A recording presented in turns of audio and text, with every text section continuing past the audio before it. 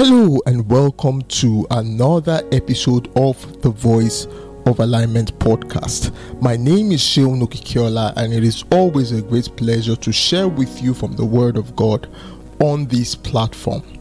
This is the day that the Lord has made and we will rejoice and we will be glad in it. I trust you are having an amazing day, or I trust you've had an amazing day thus far, or I trust that you're about to have an amazing day laid out for you if you're listening to this episode in the morning, of course. Thank God for life. Thank God for grace. Thank God for keeping us up till this moment where I'm alive to speak to you and you are also alive to hear me speak to you on this platform.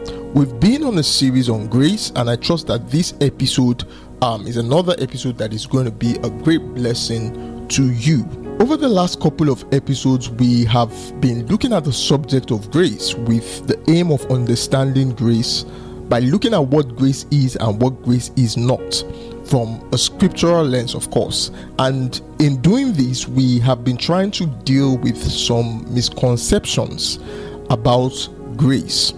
Friends, you see, grace is such a vital part of the new covenant, which is the center of the Christian faith. When we look at the Bible, you will find the Old Testament and the New Testament. Now, while the Old Testament points to the Old Covenant, which are governed by laws, the New Testament points to the New Covenant, which is governed by grace.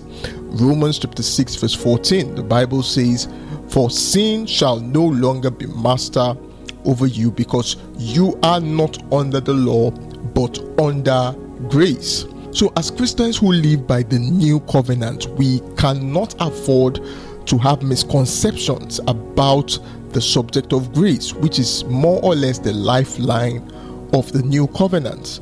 And so what we're doing is to make this concept as clear as possible, to remove every web and dust of misconception around the understanding of grace, and to lay some foundations that I strongly believe will be at the core of several other conversations and teachings that we will be having on this platform.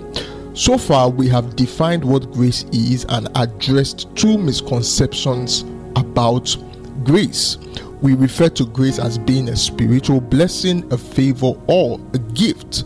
And these are the three ways in which grace finds expression. We drew our definition of grace from John chapter 1 verse 16 in the Amplified Bible, which says, "For out of his fullness, the superabundance of his grace and truth, we have all received grace upon grace, spiritual blessing upon spiritual blessing, favor upon favor, and gift heaped upon gift." And then after we looked at the definition, we went on to look at misconceptions. And so far, we've addressed two misconceptions about grace. The first misconception we addressed is the misconception that grace is liberty.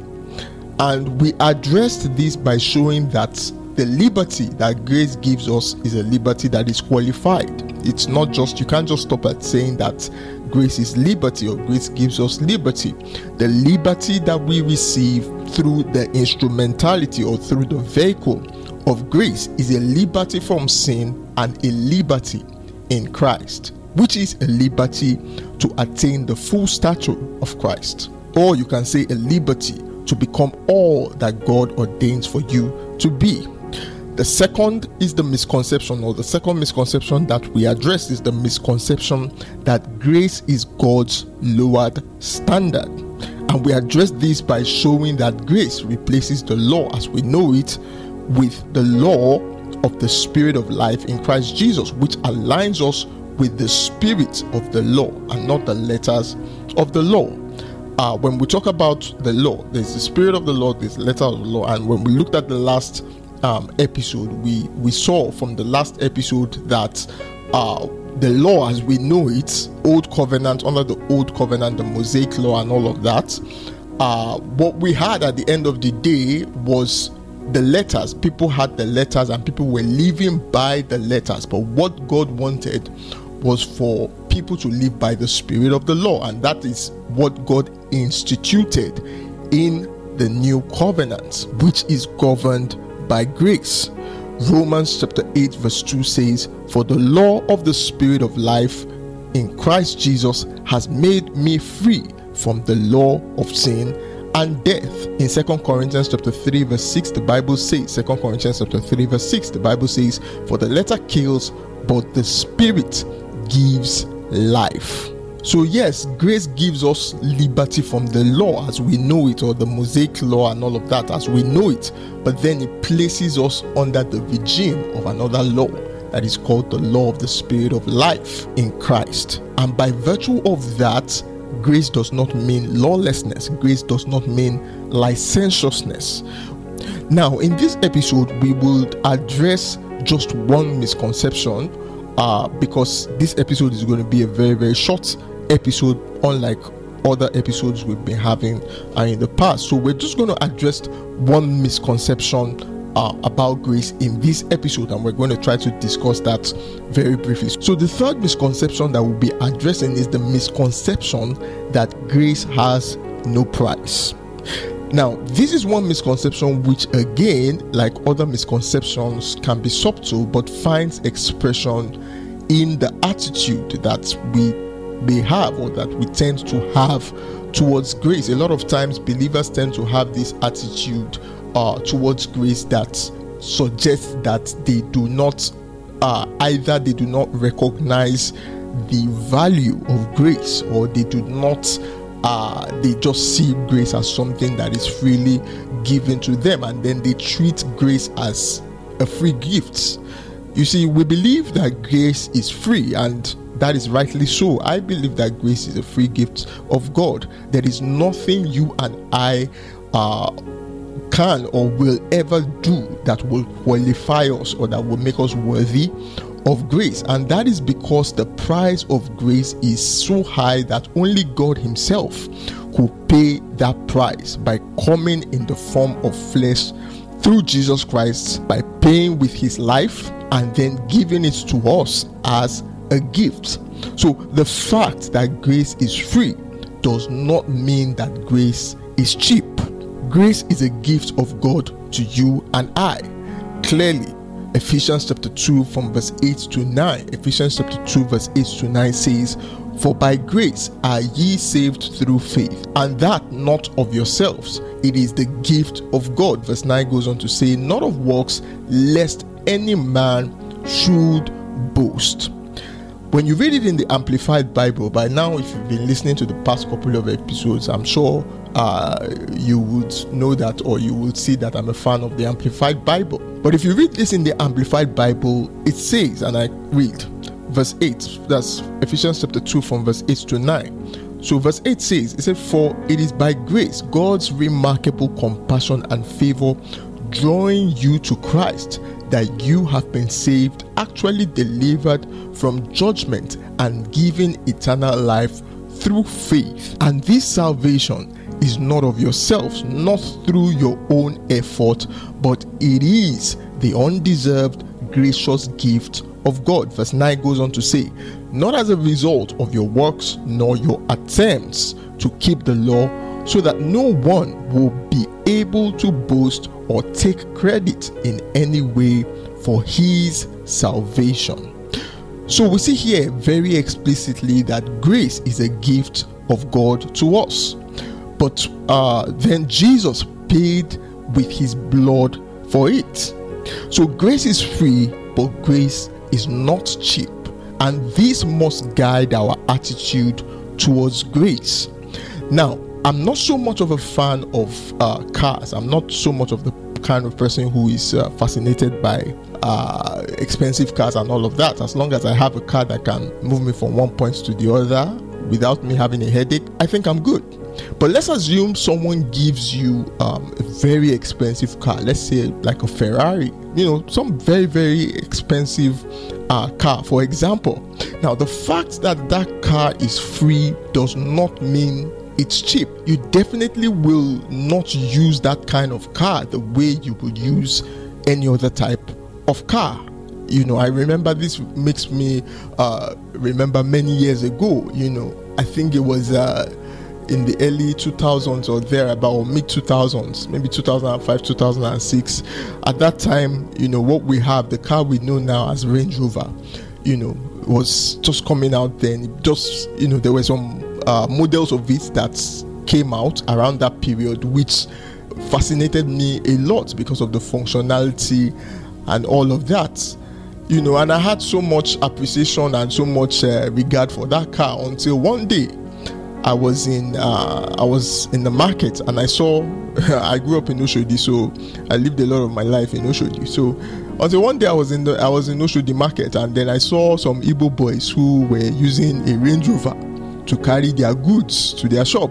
And they were two of them sat down in front, and then you see all kind of goods at the back. They even collapsed the back seat just to accommodate their cargo, and at that point in time, all the admiration and all the respect that I had, for that car just for that car just went, But anyway, that's not the point we're trying to make here. So let's get back to the point.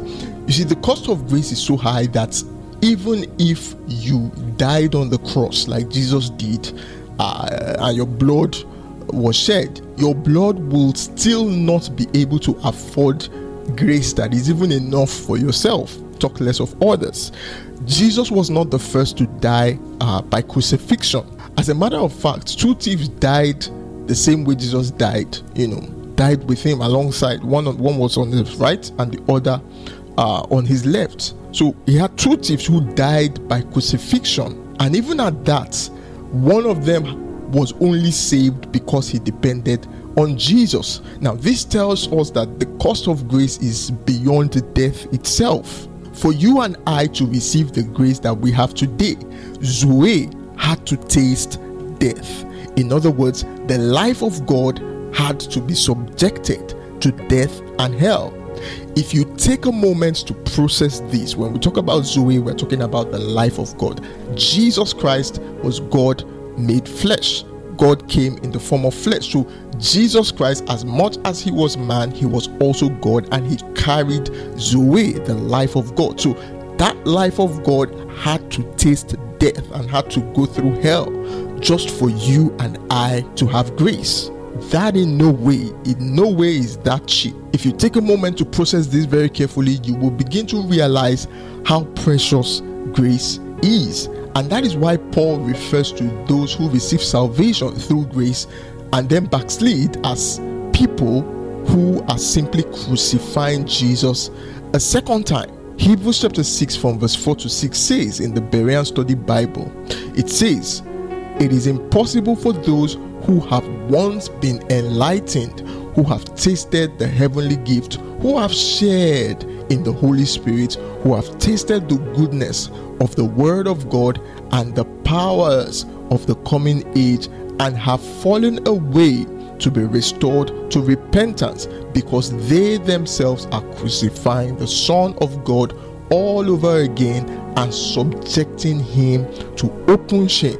You see, in Christianity, the journey can be like the way a baby begins to walk. A baby Christian can stumble and fall, but he gets back up and keeps striving at walking without falling. Proverbs chapter 24 verse 16. Proverbs chapter 24 verse 16. The Bible says, "For a righteous man may fall 7 times and rise again." Now, grace is what makes that possible. And it is expected that the believer's goal will be to come to a place of consistency in his or her walk with Christ. Matthew chapter 5 verse 48. Matthew chapter 5 verse 48. Jesus says, "Be perfect just as your heavenly Father is perfect." But when a believer gets to a point where he or she falls, and rather than getting back up, refuses to rise, or then turns his back on Jesus, that person is simply throwing the precious gift of grace to the mud and subjecting Christ to the pains and sorrows of the cross once again.